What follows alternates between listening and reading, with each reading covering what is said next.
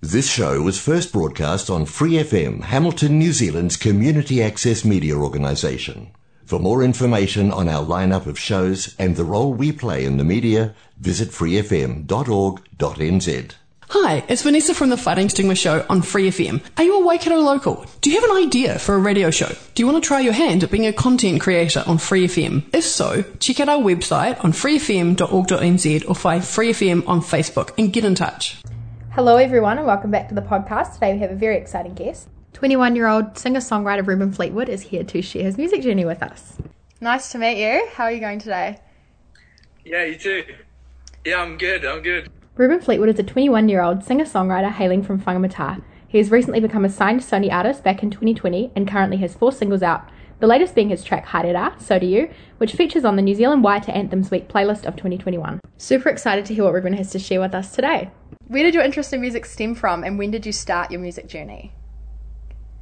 I'd say my music interest has always kind of been there because my family's real musical. So I've been listening to Michael Jackson when I was like 5 years old and like listening to my parents and stuff play. Yeah, like my sisters sing. I think that's where my interest stemmed from. Awesome. Yeah, it must be like a lot easier to kind of get into it when you've got a musical family. I've heard quite a few people that I've interviewed say the same thing. Yeah, definitely. And what's your favourite part of your journey so far? And like, if you've got like a, hey look Ma, I made it moment sort of thing, what would you say that is for you so far? I've loved the journey. It's been insane. I guess meeting so many new people, like people who are just as creative or if not more, has been like the coolest part for me, because I guess when you're in that kind of environment, then it's like really motivates you to give it like 100% as well. And my made it moment, I guess, was being on Breakfast the other day on TV. I was like, that's pretty cool. I was stoked about that. That was cool. So it must be pretty full on for you at the moment with all of that sort of stuff happening. Yeah, definitely. Fresh in the moment. Yeah, okay, so you are a recently signed Sony artist. That must be pretty cool. What was your reaction like? What's it like signing with a massive, massive record label like Sony? I still can't believe it. I'm still like, it's like surreal. I still don't believe I'm signed with Sony, but man, it's insane. Like the team have been so supportive and like, man, they just like welcomed me in and just walked me through everything, like helped me with whatever I need help with, and yeah, man, it's amazing. I saw a few of the Sony artists got a big lockdown package the other day with a bunch of fruit and stuff. Like that type of stuff, man. They're like so like thoughtful, and yeah, I'm so happy to be a part like of Sony. And how did your childhood influence you as a music artist? I know that by doing a bit of background looking on you, you grew up in Whangamata, surrounded by the surfing, skating sort of scene. I'm very familiar with Whangamata. I actually have a beach house there and I've been going there since I was born, so it's a pretty cool place. What was that like growing up there, and how did that influence you as an artist, if it did? Oh man, I'm so biased towards Whangamata. It's my favourite spot in the world. But yeah, growing up there was crazy. It was amazing. Like I was surfing every day and hanging out with my friends and skating heaps and stuff like that. So it's definitely played like a massive part on my inspiration for music, I guess. Did it kind of give you more of a like sense of freedom living in such a relaxed environment growing up that you can kind of do whatever you want? Did that influence you at all? Yeah, definitely. I feel like it kind of matched my kind of style, because I feel like I'm kind of, chilled out, kind of just go with the flow. And then obviously it's like one of the best surf beaches in town. In New Zealand, sorry. So, it was amazing growing up in Whangamata. What's your favourite part about writing music and being in the industry, if you could choose one thing so far? Oh, I feel like releasing a song it's amazing because there's like so much like stress and like writing and behind the scenes thoughts going into it, behind the scenes, and then like once you release it, it's like here's like 3 minutes of like my life right here, cool. And like you love it or you hate it. Yeah, and it's kind of like that body of work that you just released, that 3 minutes, has taken so much more than just the 3 minutes. Yeah. Exactly, yeah. There's so much more to it than just like singing, you know.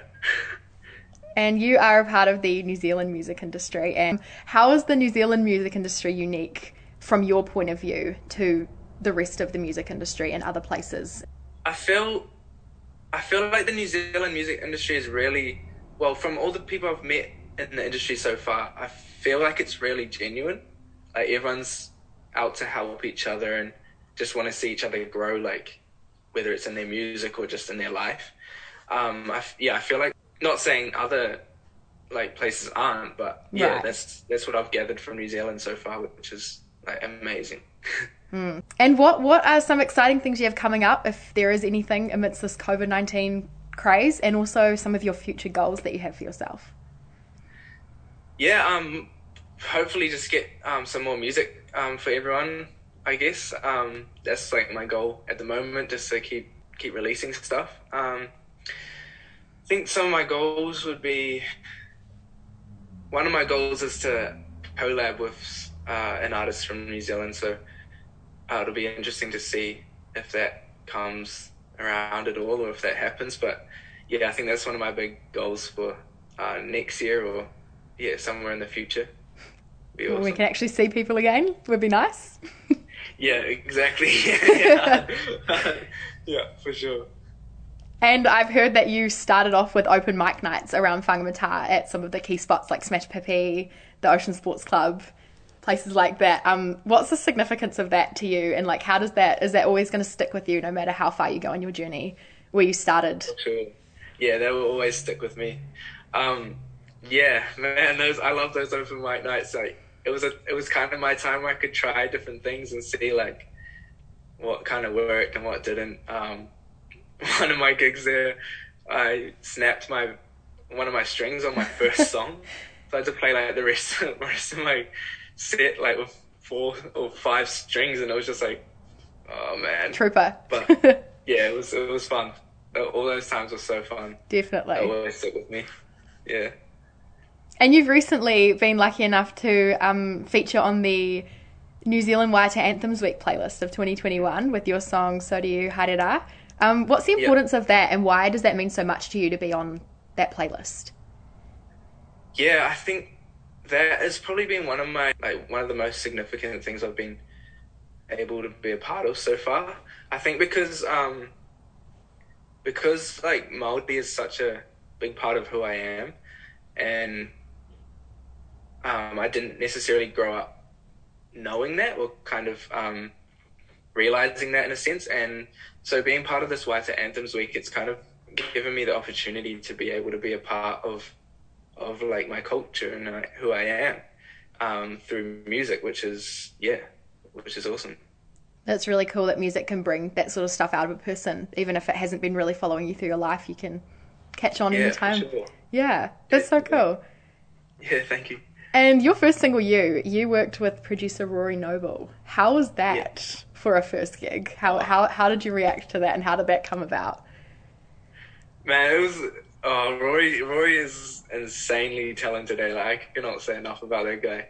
I feel like we just vibed from the first kind of session together. We just kind of, not like necessarily about the music, but we just got on like as friends. So it was insane, man, just to be a part of like seeing him work and seeing how he works is crazy. And being a part of like something of a project with him was crazy.